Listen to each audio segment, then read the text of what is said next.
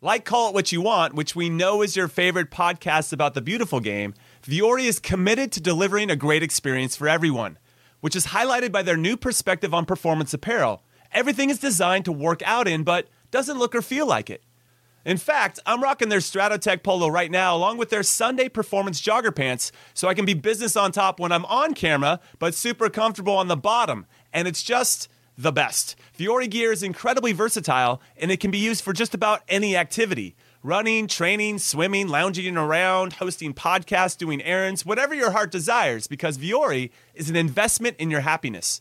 And for our listeners, they are offering 20% off your first purchase. So go get yourself some of the most comfortable and versatile clothing on the planet at vuori.com/callit. That's VUORI.com/callit. Not only will you receive 20% off your first purchase, but enjoy free shipping on any U.S. orders over $75 and free returns. Go to vuori.com/callit and discover the versatility of Vuori clothing. Robert Half research indicates 9 out of 10 hiring managers are having difficulty hiring. If you have open roles, chances are you're feeling this too.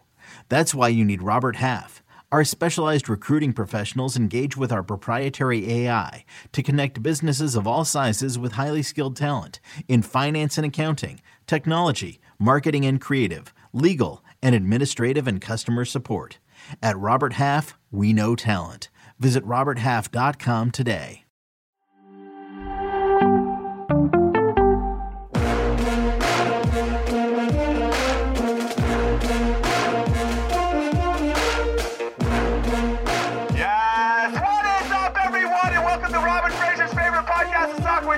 I'm Jimmy Trashcan Cream Cheese Conradino Conrad alongside Charlie Chuck Wagon Davies and Hollywood Heath Pierce.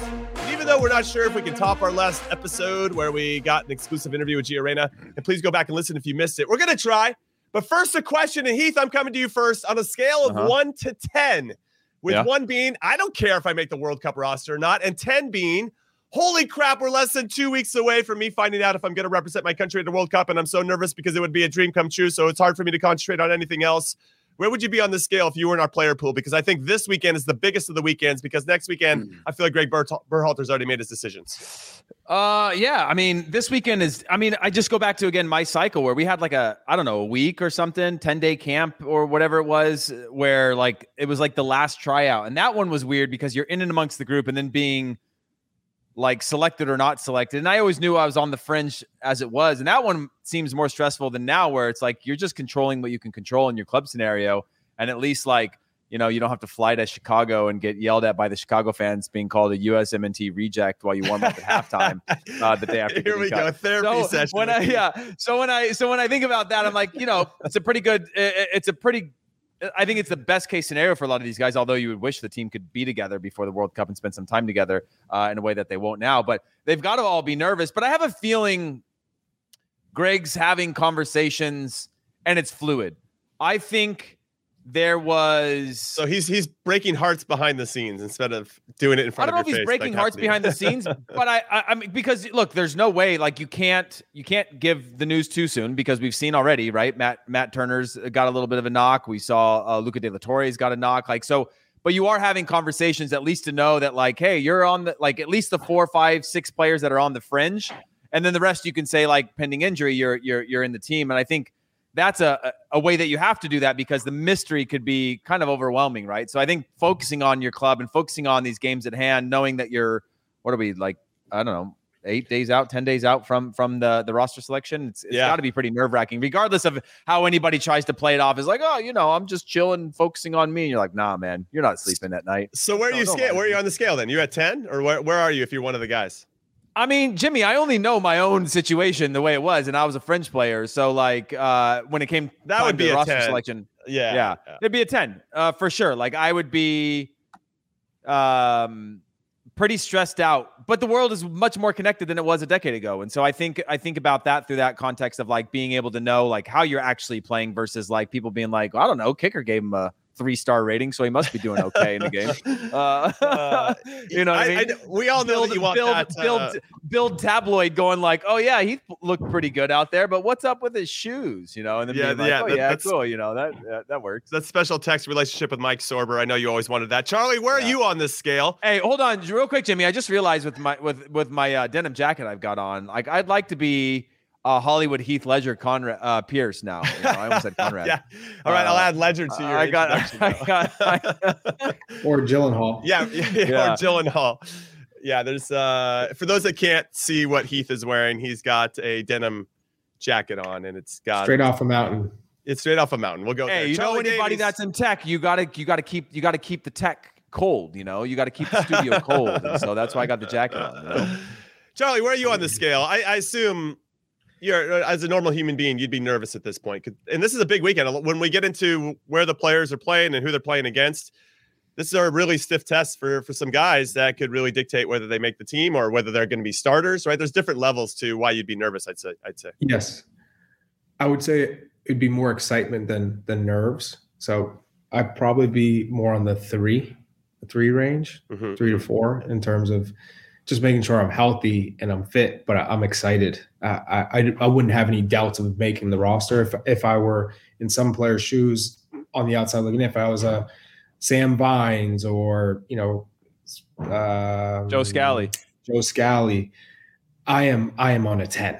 I'm on a 12. But Yunus Musa, Weston McKinney, Tyler Adams, you're going, but you just want to make sure you're fit. You're 100% ready to go. So there's the nerves of, I just want to make sure I don't get injured in the 5 games left before we head to Qatar. And then there's the, oh boy, I'm playing in my first World Cup. I get to represent my country, and we have a real chance to get out of this group. Okay. What about you? Well, no, I'd be nervous. I'd be in the 10 range for sure. Very similar to Heath. I was a fringe player, so I was definitely never entirely comfortable that I was going to make the team. And so I needed that confirmation on Sports Center by Bruce Arena to actually see my name in lights that before I could really believe that I was. Hold on, Jimmy. Going to be there. On that, was there ever a time where there was another camp coming and you were like, was there a window where you were like, yep, call up, not even thinking about it, don't need to know? Remember, because they used to send out the preliminary roster in an email, and then you get the final roster. Was there ever a time, and I know I went through it almost every time I was like, man, I hope I get to that next roster, right? Was there a time where you felt that you had that comfort? I mean, coming out of a World Cup or going into a World Cup. Charlie, how about you? I mean, we'd all been in and out of national teams throughout our 10 years, but was there ever a time? I mean, we know Charlie's window of time where he was like, yeah, I'm not worried about getting maybe January camps. Well, yeah, I wasn't. Yeah, my first January camp. I was sitting there waiting, looking at my email, like, all right, come on, let that invitation come through. And then when you see it, similar to your first cap, you hear, that there's a possibility that you could be coming in. You're on 12, sitting there waiting and hoping. And then when you see it come through, and then I've been on the opposite end where you don't get that email, and you're like, like it stings, it hurts, but all you can do is say, all right, I gotta keep going. And to us on the outside, sorry, Jimmy, I wanted to say for us on the outside, looking at those moments, it's the difference between you and another player is so incremental, right? In your mind. And now for us as fans, like we could pick apart Zimmerman versus Long versus McKenzie and Eric Palmer Brown and all of them as defenders all day long. But when you're in that pool and you have that mentality, no matter who gets called up over you, you're still never going like they're better than me, right? And maybe that's the boundaries you create. But like that's the hard part is that when you don't get selected, it's never because you're like, oh yeah, that guy's better. Very rarely is that the case where it's like, whoever's competing with Landon Donovan for 15 years gets to say that. But anybody else is kind of like incremental differences between selections. Yeah. No, I like that. And it's a nice segue into a tweet that I saw that I want Charlie to address, who didn't address it in our group text because there's a lot going on. Charlie's at Destination Brooklyn on Paramount Plus for the Champions League, rubbing shoulders with Thierry Henry, amongst others. And somebody, as I was sifting through stuff, doing research throughout the week, there was a tweet where somebody said Charlie Davies wouldn't even sniff being on this World Cup roster. And I was like, I gotta hear from Chuck about this. Chuck, what are you saying? What? Like, not like it wasn't even he might have had a chance, but I don't see him. It was like he wouldn't have a sniff to make this World Cup roster. And I need to hear from the man himself, Charlie Davies. Well, the mic is yours. The funny thing is I did see it, but I was like, I'm not taking the bait here. Like, what do I have to prove? Charlie, Jimmy jumped in the water and took that bait right away, and then just brought it all. I didn't respond to it. I just saw it and put it right into our group chat.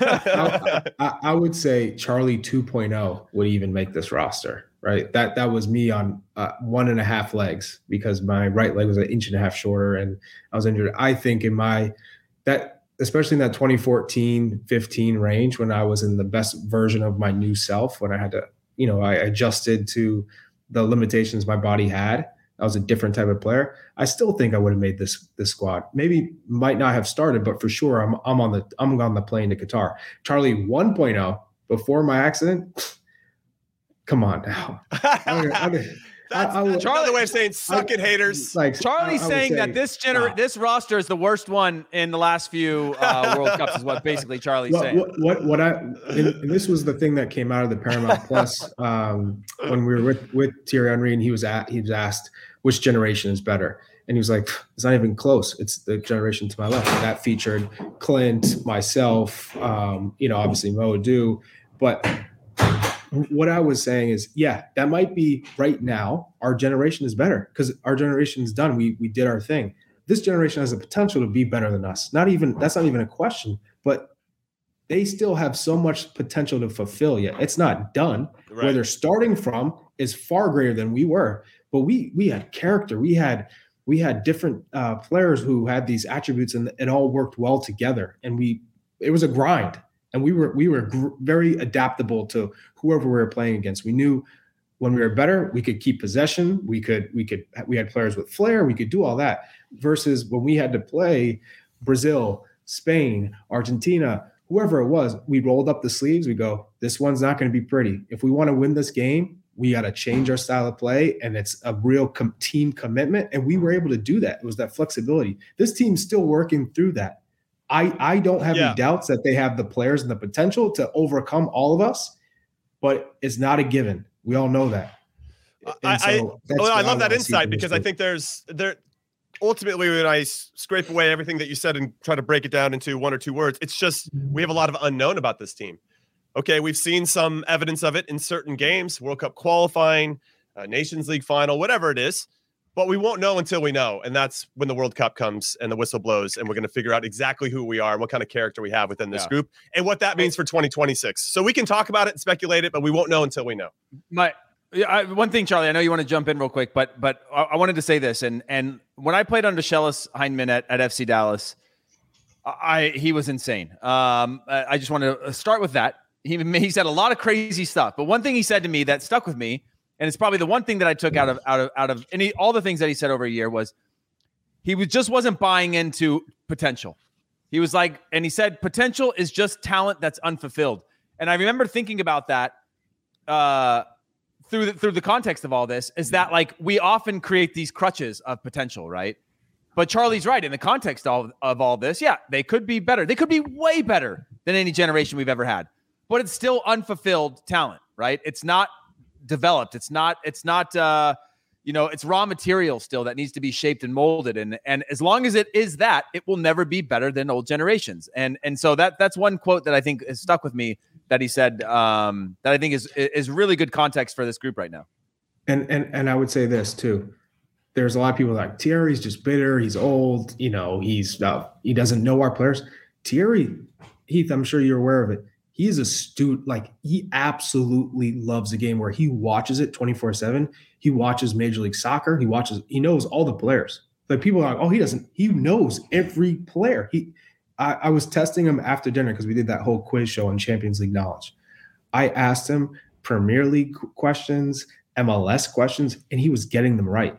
And I was like, oh, damn. Like, he's a student of the game. He knows it. So there's, on one hand, he's very bullish on certain things and certain generations, how everything had to be earned. Nothing was given. Yeah. But there's some things that you're like, oh yeah, I see that. And some are like, I don't know if I agree with that. Or I never thought of it in that way, and I get where you're coming from. But I think for this team, he went after Pulisic. He went after Pulisic on the whole that's not an assist thing, where Pulisic drove inside, cut it back, drew 4 players over to open up a pass down the middle, who gets buried by Havertz. But he goes, that's not an assist, and that's I think what triggers everybody. Where you're like, of course. I mean, Jamie Carragher is a perfect example, right? But let me give you this story of Thierry, and this is what I think it goes into.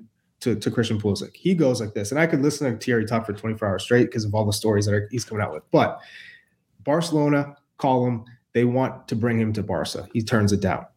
Now the next year, he's at the training center at Arsenal. He looks at his watch. It's 12:30 p.m. Everybody's home. Every single player has gone home after training. And he's looking around. He's like, I'm not getting pushed here. I'm 29 years old. What am I doing? This is not a place for me to grow. So he picks up his phone and calls Frank Rijkaard and goes, hey, I'm ready to go to Barcelona. Barcelona had just won the Champions League. And the manager, Frank Rijkaard, goes, oh, you want to come now? Okay. Well, let me tell you this. My starting front 3 is Ronaldinho on the left, Lionel Messi on the right, and Samuel Eto'o up top. That's not changing. That's my starting lineup. Do you still want to come? And Thierry said, I'm coming. And he took that. He took that leap. Now, obviously, that's Thierry, but it just puts into perspective. He's going to challenge himself because he wants to be in that environment to get pushed. And he struggled at Barcelona for a while, too, by the way, until he figured out. If you watch that, give the ball, give the ball, or whatever that documentary is, where it talks about until he was willing to run in behind and do all this dirty work off the ball that had nothing to do with him, he wasn't going to play. And then he had to learn to play and talk about which is really interesting. Eating humble pie, right, Heath? It's like you've done all this. You've had this incredible career. Now you're playing on the wing, no more centrally, and you have to track back and defend it right back. And for somebody. And by the way, that was during the time that Arsenal said Arsenal board came out and said they basically had a blank check to give to Thierry to keep him there forever. But then there's also the other side of the story where Arsene Wenger is saying, like, basically this guy was becoming too much for our locker room, and we could have spent anything to keep him there, to get him there, and we were willing to let him go as well because he sort of just outgrew our locker room. You know, another I know this isn't the Thierry Henry show, but you get a lot of retrospect stuff from these kinds of guys that are very astute, right? I went with them to the Arsenal training grounds. We walked through it, and we walked through the reserve parking lot, and you could see all these crazy cars. And he just went through, and he's like, look, when you came through here before, you didn't have any of this. But now you have all these kids that are signing 16, 17 years old, big first-team contracts, so the club could keep them. And he started pointing through. He goes, you know, like $100,000 and up cars. And he's just pointing, going, never train with the first team, never train with the first team, never train with the first team. You know, that guy trains once in a while. That kid's not even old enough to drive. His mom has to drive him in his car every day and walk through of like the old generation where like if you took more than 2 touches, you got kicked. So like there is some, you know, perspective of just generational shifts and things like that. Mm-hmm. But it's certainly he's got some of those wild stories. Well, this current group then has their chance to prove Thierry wrong, to show how mentally tough they are and what kind of character they have with 3 games in the World Cup. So we'll see how they do. But before we get there, we have to preview this weekend because we're going to get some of our players taking on some very tough tests. I'm going to start on Saturday. Valencia, Yunus Musa, who's come back from injury and started 3 straight games, though they haven't won any of those 3 games. They're at home to Barcelona, who just crashed out of the Champions League, going to go drop down to the Europa League, but have been pretty excellent in La Liga, all things considered, minus losing to Real Madrid in El Clasico. Very curious to see how Yunus Musa plays in this one. I think it'll be a good test for him to go up against some of the best, let's say, young midfielders in the world. I think he'll go up against Pedri or Gavi, or hopefully he'll be running by the dinosaur named Sergio Busquets.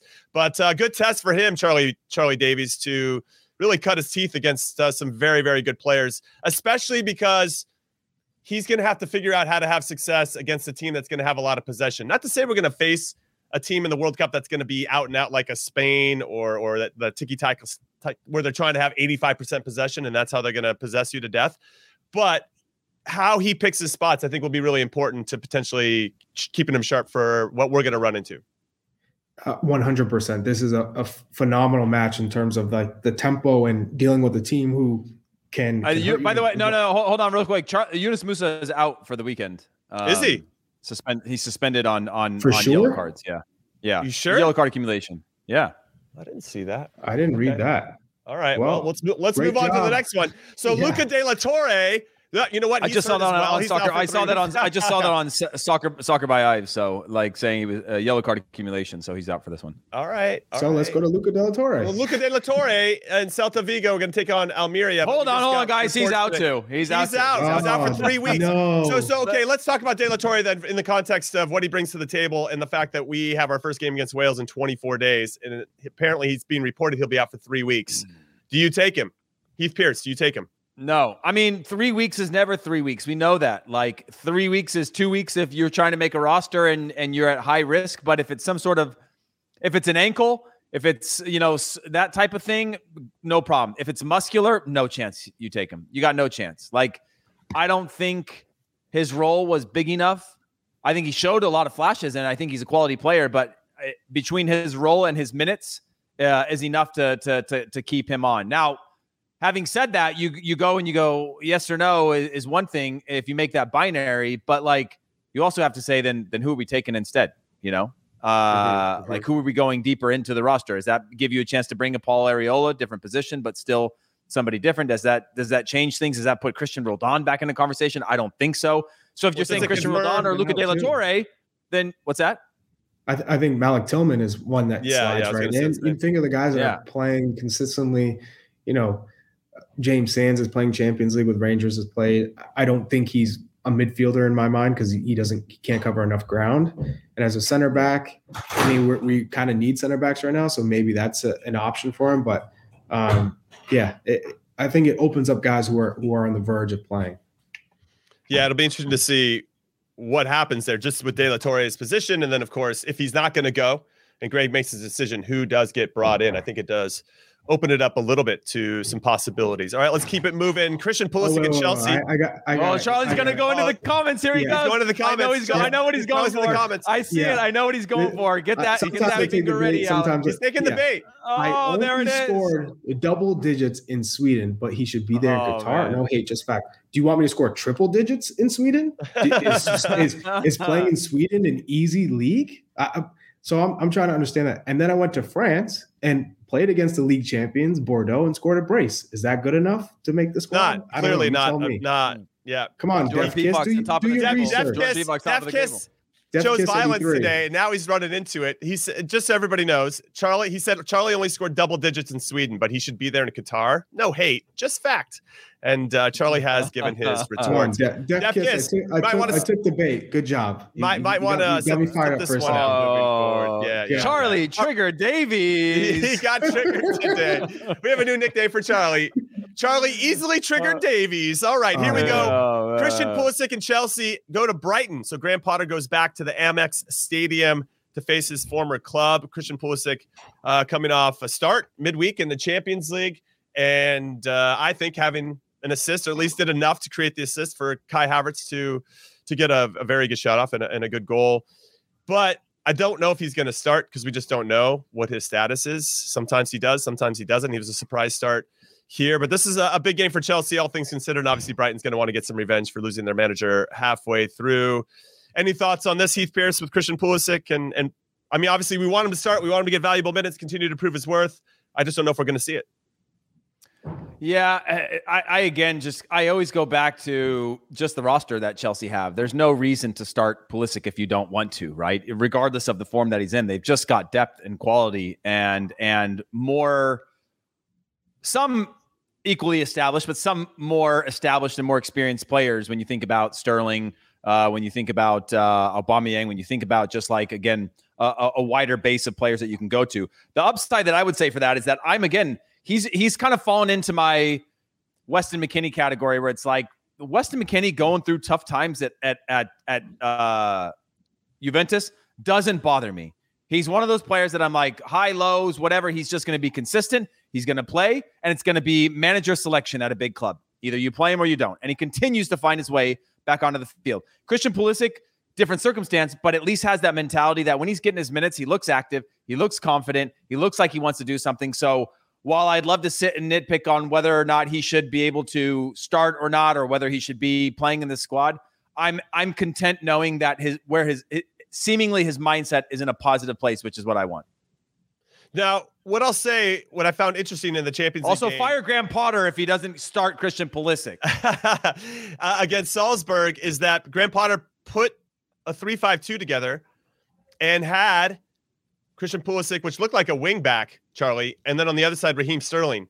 And it didn't really feel like it was flowing that well to start. But it is interesting when Pulisic, because Tuchel tried it too at some point with Christian, where he picks up the ball and he's got a little bit more runway to run at players with speed, but you're still trying to figure out a way to get him the ball in those areas. He's not as far up the field. And they had Havertz and Aubameyang up top. So it feels like Graham Potter's still tinkering a little bit, but it's interesting to see Christian Pulisic at wingback.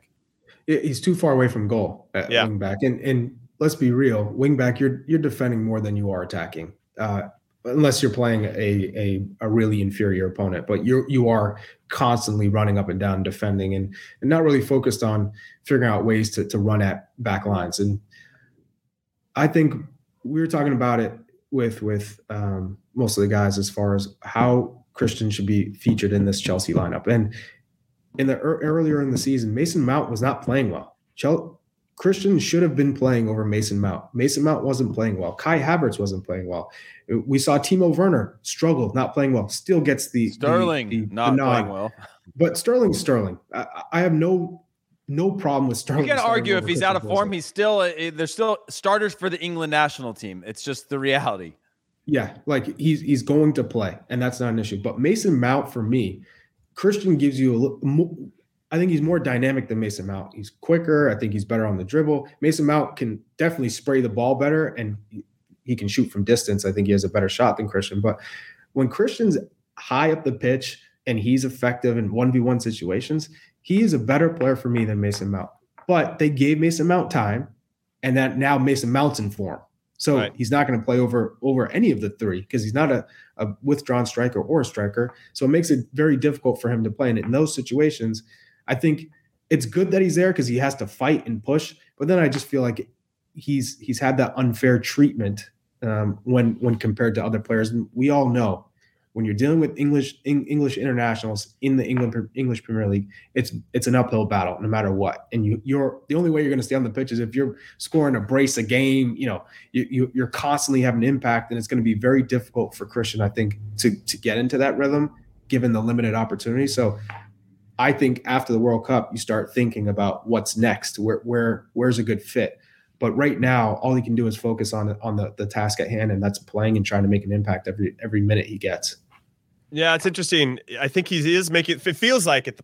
I'll emphasize feels like he's making the most of his minutes and having an impact, especially on the attacking side of the ball, even if it's those hockey assists or creating the space for the guy to create the assist or whatever it is. He's still doing enough to be a catalyst for the attack. What's interesting, though, is that there are some rumors that Leeds are interested. Newcastle obviously have shown some interest in Pulisic as well. And I wonder if he just needs to change leagues and maybe go to somewhere else to kind of, I don't know, get recharged a little bit, a different mentality, different league, different style to have that success. Obviously, we can get into that a little bit more. I think the league would be great for him. It would be great. It'd be fun. The league would be a great league for Christian.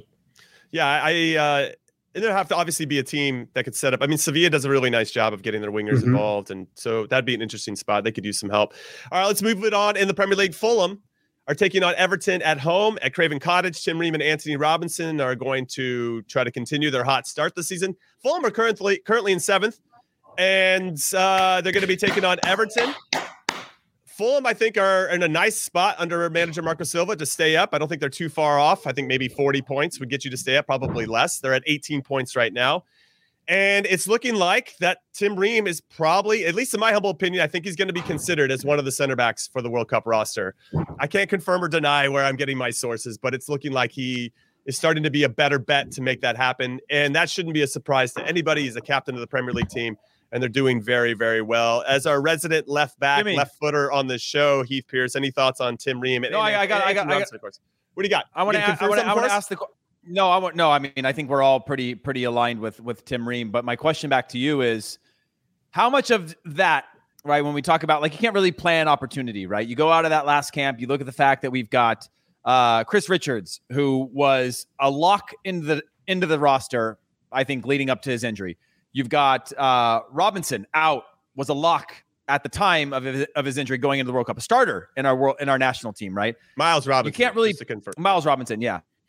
You can't really plan that type of opportunity. But my question is, how much of this is a lack of confidence or trust going into this, right? So maybe if you had one of those two players, would Tim Ream be in the conversation? And how much of it is actually his performances and the quality that he is bringing week in and week out in the Premier League? Because we were all sort of like, hey, look, I think Tim Ream has made sense to make this roster for a long time, knowing that if this team wants to sit deeper, he's fine. If you want to be able to pass through lines, he's who you want on the field. You want to play a high line, probably not going to be the best option against a pacey squad or somebody that could leave you exposed. But circumstantially, he's going to make sense in the national team. So how much do you think is his inclusion or his potential to make this World Cup roster is because of the poor form or because of the quality of his form right now or injuries? Or do you think it's literally opportunity is all sort of blended into this one thing and it's going to lead to this moment of him making a World Cup roster? I think that it is a combination of everything that you mentioned, because even leading into Japan, Saudi Arabia, if Tim Ream hadn't gone to the World Cup at that point, we'd be like, yeah, okay, it's fine. You know, he's a little bit older. We've seen what we're going to see from him. We've got younger players that we think can do the job. Fine. We go to Japan, Saudi Arabia. We're having a real struggle playing out of the back. We're playing against opponents that are prepared for clogging the middle of the field, so our top attacking players can't really do much when they do get it. Or we're now trying to jam passes in there and force it in there, and we're struggling. And now I think it makes it more apparent that we need a good ball-playing center back. John Brooks is out of the equation for whatever reasons. Who knows? He's out. So the only other option in that spot, especially a left footer on the left center back spot, that's Matt Beasler was very good at this back in 2014. It's different to have a left footer there because they can hit that switch a little bit more blind. You know what I'm talking about, Heath. But if you have a right footer there, you have to open up your body to hit the switch. And that makes it a little bit not even the switch. It's just penetrating balls on your strong foot. When the flow of the game is pressing you towards the line, you have to be able to comfortably hit penetrating balls to break down lines of passes and lump the ball comfortably over the top. Like all those control things that we overlook because primarily you have mostly right-footed center backs. So let's say it like this. If Fulham was getting overrun right now and just getting absolutely crapped on and Tim didn't look good, I don't think we'd be considering him. But when you look at him and how well he's played, the fact that he's being trusted as a captain, we definitely need some leadership in our team, especially in that part of the field, that we struggled passing from that spot, that position against Japan and Saudi Arabia, our two most recent games, and everything else that's going into it with injuries. I don't think Chris Richards is going to go to the World Cup. I think it's getting too late. Guys hasn't played many meaningful minutes and time's just running out on him. Does he have the talent? Yes. Is he going to be ready? I just don't know if you can give him that chance when you have Jimmy, somebody like Tim Ream available. I'm just saying when you have somebody like Tim Ream available who's sharp, I think you go with that. But based on Charlie's math, he's doing his rehab amongst very good players. I get that, but Tim Ream's playing in the Premier League as well, so you can't really use the Premier League example against me. So anyway, Charlie, a big game for Fulham. So yeah, I don't want to trigger him easily here, Charlie Davis. Let's. I want to hear Charlie's thoughts on Brendan Aronson, Tyler Adams, and Jesse Marsch going to Anfield to play Liverpool. Another big test for our players. Tyler looks like he's going to start after missing last week. That's good news, of course, for all of us that support the U.S. men's national team, given how important he is to the team and how valuable he is to how we like to play. This is a big, big test. This is let's leave the Jesse Marsch. I think we've talked about his situation enough, but in terms of what Brendan and Tyler can bring to the table here. And this is a Liverpool team, Charlie, that's vulnerable domestically, but looked very good against Ajax midweek in the Champions League. They seem to potentially be getting past their sluggish start. What do you say about this game and for our players? I don't know if you could say that they're over it. I mean, they definitely beat Ajax in the Champions League, but they lost to Nottingham Forest, and Nottingham Forest was still able to get 10 shots and 7 of them were on target.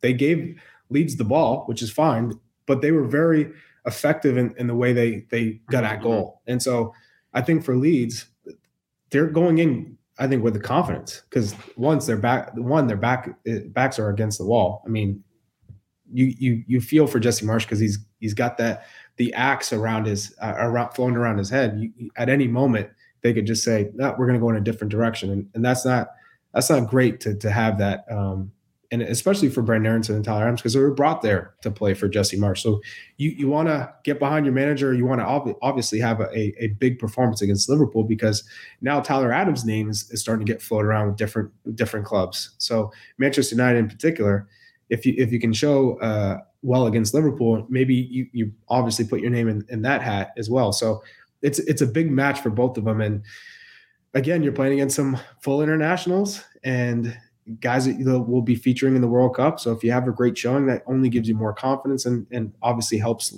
lift Leeds off the basement floor in the English Premier League. Yeah, they're on a 9-match winless streak lead. So Jesse Marsh definitely feeling the pressure on the hot seat, as it were. I don't think there was any, even if they were playing well, that there was going to be any hope that they go get a result at Anfield. I think it's going to be next week when they play at home against Bournemouth, and then when they play against Wolves in the League Cup, that will determine Jesse Marsh's fate, given how they perform. You can only have so many. Well, we played well for 75 minutes and still lose the game. They can't have that. And it's being reflected in Jesse's press conferences that he's getting a little tired of how that's going. So we'll see if they can kind of fix this broken record. And I'm excited to see Tyler and Brendan go up against, as you said, Charlie, some of the best players in the world. All right, we're going to take our first and only break of In Soccer We Trust. When we come back, we got some Bundesliga to talk about. We got some Eric Palmer Brown taking on PSG, Weston McKennie and Juve doing their thing against Lecce, and the MLS playoffs. The final 4 teams remain. Who is going to make it to the final? Come back and hear our thoughts. Don't go anywhere. Robert Half research indicates 9 out of 10 hiring managers are having difficulty hiring. If you have open roles, chances are you're feeling this too. That's why you need Robert Half. Our specialized recruiting professionals engage with our proprietary AI to connect businesses of all sizes with highly skilled talent in finance and accounting, technology, marketing and creative, legal, and administrative and customer support. At Robert Half, we know talent. Visit roberthalf.com today. Okay, picture this. It's Friday afternoon when a thought hits you. I can spend another weekend doing the same old whatever, or I can hop into my all-new Hyundai Santa Fe and hit the road.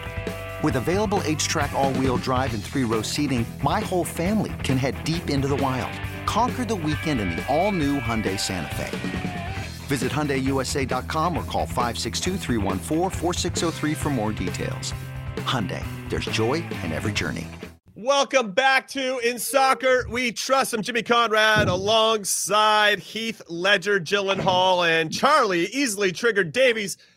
And we got some Bundesliga action to talk about. I'm just going to whip through it. And Heath, you can jump in on and decide which one you think is the most important. We got Kevin Paredes, who got his first start of the season for Wolfsburg last weekend, and their 2-2 draw with Bayer Leverkusen. They take on Bochum, so we'll see if he gets a back-to-back start. That would be very cool. We got Gio Reyna. Paul, hopefully, after 2 consecutive starts, gets another start against Eintracht Frankfurt. That game's happening on Saturday at 12:30 p.m. Eastern on ESPN+.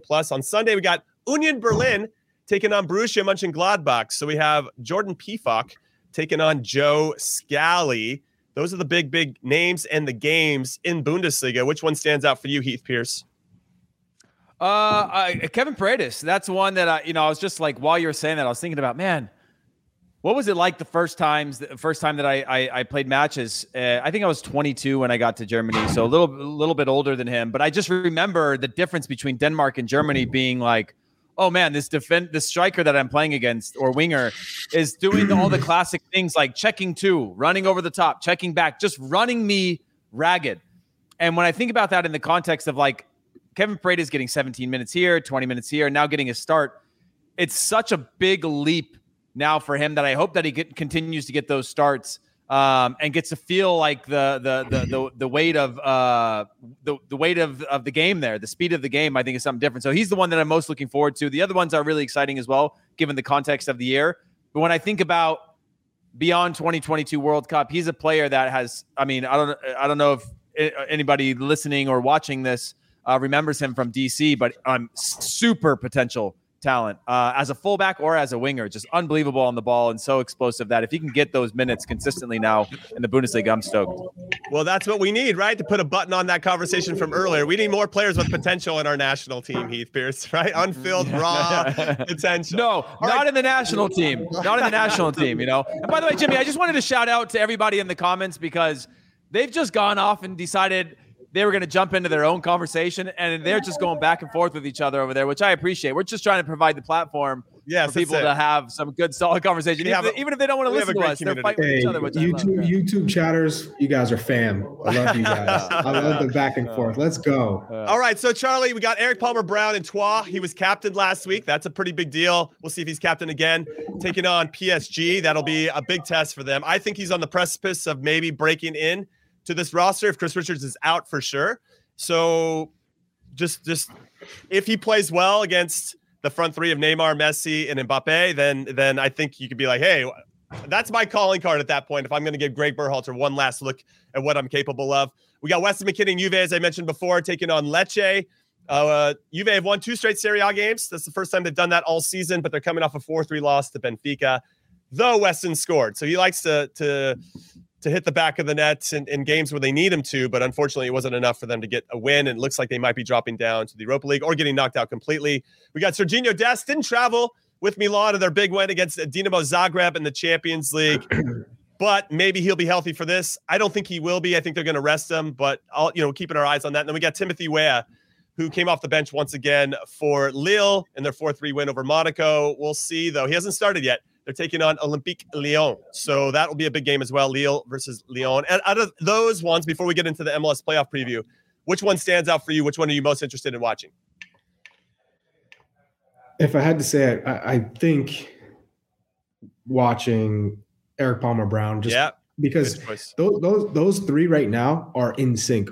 When Messi, Neymar, and Mbappe, unreal. They're playing at the highest level. And if he can show that he's mobile enough to deal with them and cover and just anticipating and showing his knowledge of the game, that's a huge confidence boost for Greg, but also for Eric Palmer-Brown, just to show he's ready for this competition.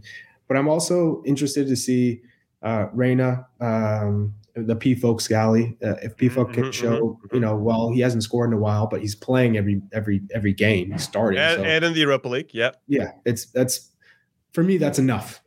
You don't have to score every match as a striker. If you're playing every match, and we know his strengths, he's not going to be starting in a single striker formation, but a great option off the bench. That for me, he has to be a part of this 26-man roster. I think as we inch closer, though, I think Ream and Pfok are in.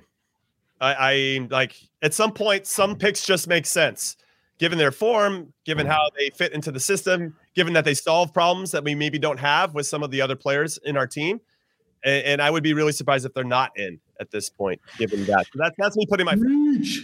I'm feeling Ream and Pfok are going to be in. All right, let's talk a little MLS Cup playoffs.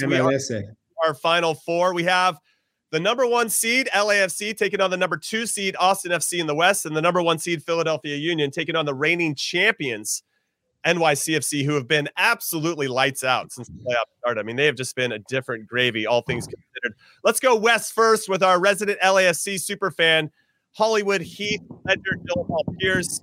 Heath, LAFC, lost to Austin twice this season. Once at home, 2-1, and that's where Josh Wolf, the manager of Austin FC and our former teammate with the national team, went to LA the first time around, sat back, and just let LAFC have the ball, then hit him a couple times, 1-2-1. Then when they played again in August, Austin FC actually played on the front foot and beat LAFC quite handily, 4-1.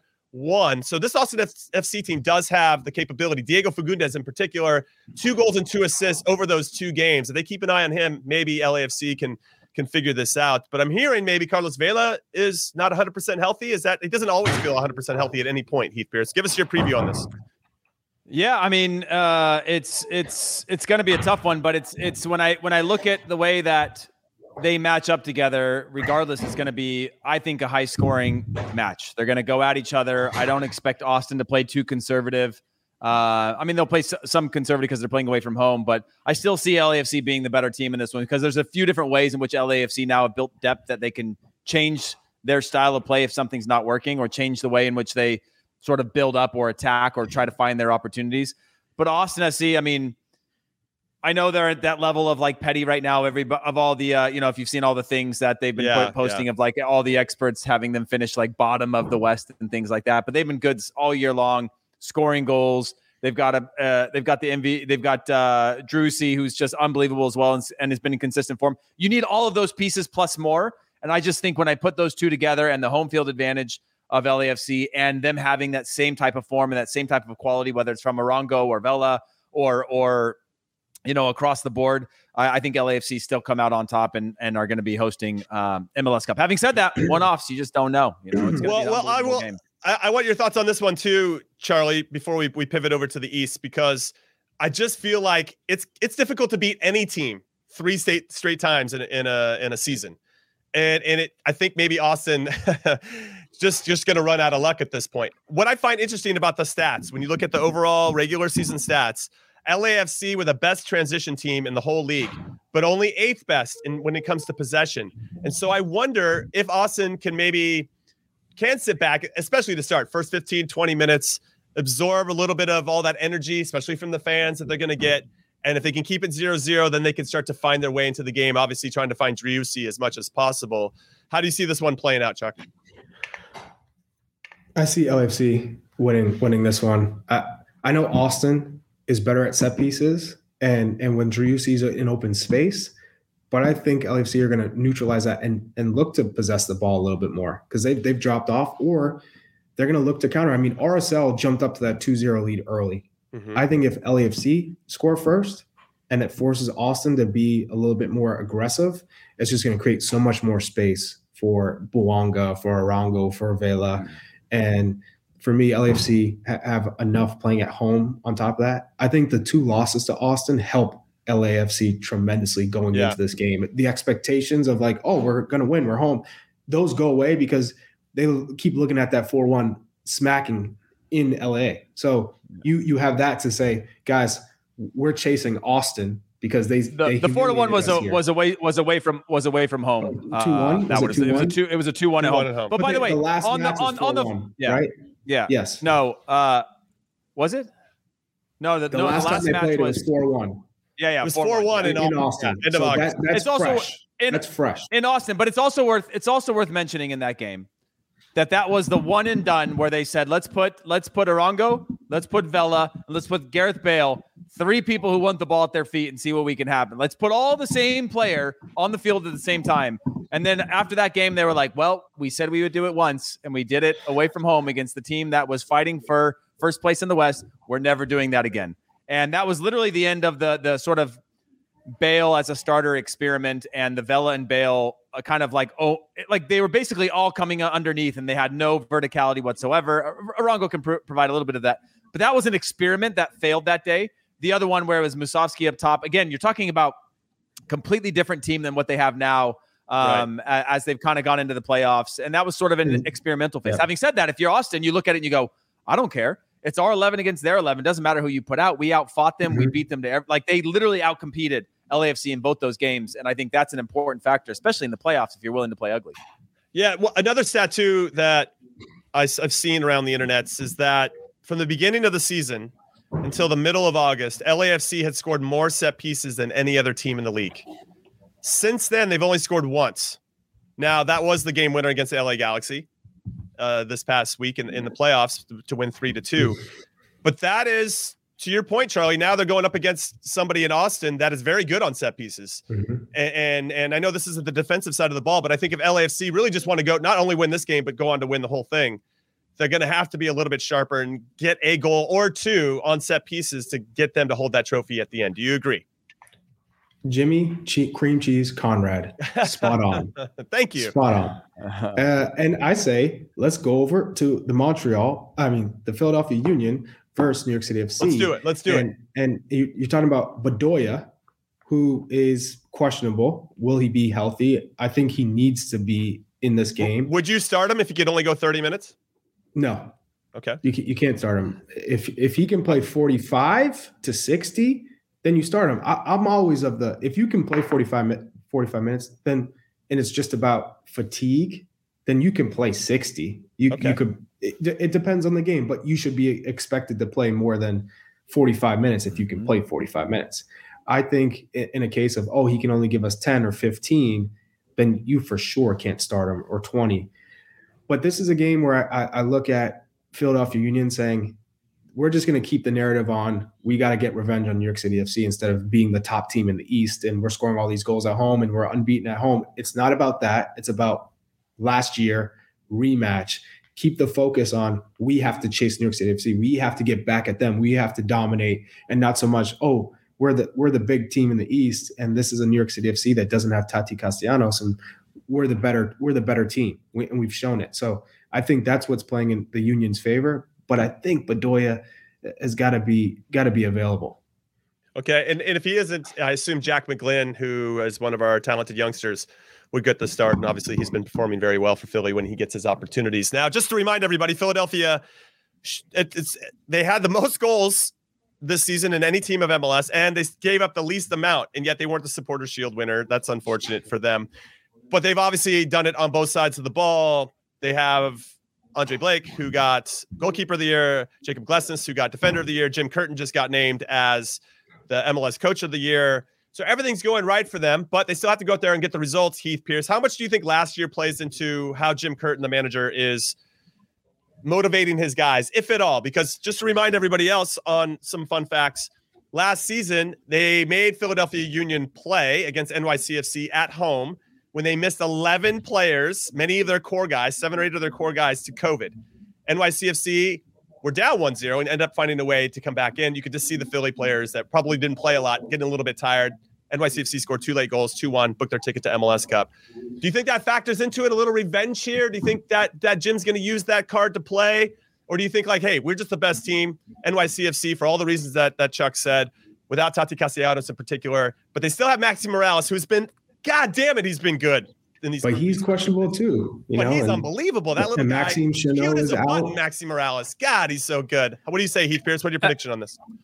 Again, it's one of those things. If you're in the locker room, you're channeling last year, knowing that you got screwed out of. You were 90 minutes away from a final, and the team that played you, and you were a better team in better form, and you had to play it. Went on to win MLS Cup, and now you're 90 minutes away at home with the best team in the league, the best defense in the league, the best scoring attack in the league. What more do you need to be able to beat this NYCFC team? When you think about all of the things you need for motivation, it all comes down. It comes down to all of that. And so I still think, even though if I were to take all the games I've watched in the playoffs and say if there's one team based on how they played in the playoffs that I don't want to play, it's probably NYCFC right now. They look really good and confident, and not necessarily over a flow of 90 minutes, but they look lethal in terms of, like, if you make the mistake, they have this mindset that they will kill you. And so I wouldn't want to play them, but if you're the Philadelphia Union, you kind of want that second chance. You want, like, the soccer gods to come back and right all of the wrongs that they went through last season. So I still think Philly Union are going to win this one and come out to LA for an MLS Cup. Yeah, I think that even though I said it's going to be hard for Austin to beat LAFC 3 straight times, Philly beat NYCFC both times this time around. But for all the reasons, I guess I just want to see the top seed in the West take on the top seed in the East for it all, for 90 minutes, to say this is actually the best team over the course of the season. And that is what I think we want to see, we need to see, with all due respect to Austin and NYCFC, who have been very good this season as well. So final thoughts. Let's call this a show. Heath Pierce, I'll come to you first. Final thoughts before we let everybody go and they get to enjoy their weekends, and then we'll see them on Monday. Just shout out to Rich Orozco at LAFC. Just got me some tickets for the here we go. Shameless plug alert. Conference final. I can take my kids, which is nice. It's not hard to get tickets for me, or anybody that's on this thing. But to be able to bring my kids to another game, that's going to be a lot of fun. And it's the middle of the day, so hopefully they don't fall asleep this time. So I'm excited. Yeah. And Charlie, final thoughts for you. Any tickets from the Kraft family to go to Philadelphia Union game? Hey, I'm a former Union player. I can make the phone call. Hey, Charlie, what costume are you wearing to the Philadelphia Union game this weekend? You know, to do like a little dual punch with your. He's wearing his old Philadelphia Union jersey. Yeah, what he's wear. Charlie dresses as Charlie Davies in the national team every year for Halloween, which is great. You know. And then people walk by and be like, he couldn't play for the current team. I know that because he only scored double digits in Sweden. That's not good enough. For sure. All right, everybody, we're going to end it there. So thank you for listening to In Soccer We Trust, as always. So on behalf of producer Des, producer Alex, Charlie Chuck Wagon Davies, Hollywood Heath Pierce, I'm Jimmy Trash Can Cream Cheese Conradino Conrad saying thank you as always, and we'll see you next week. Have a great weekend. Later.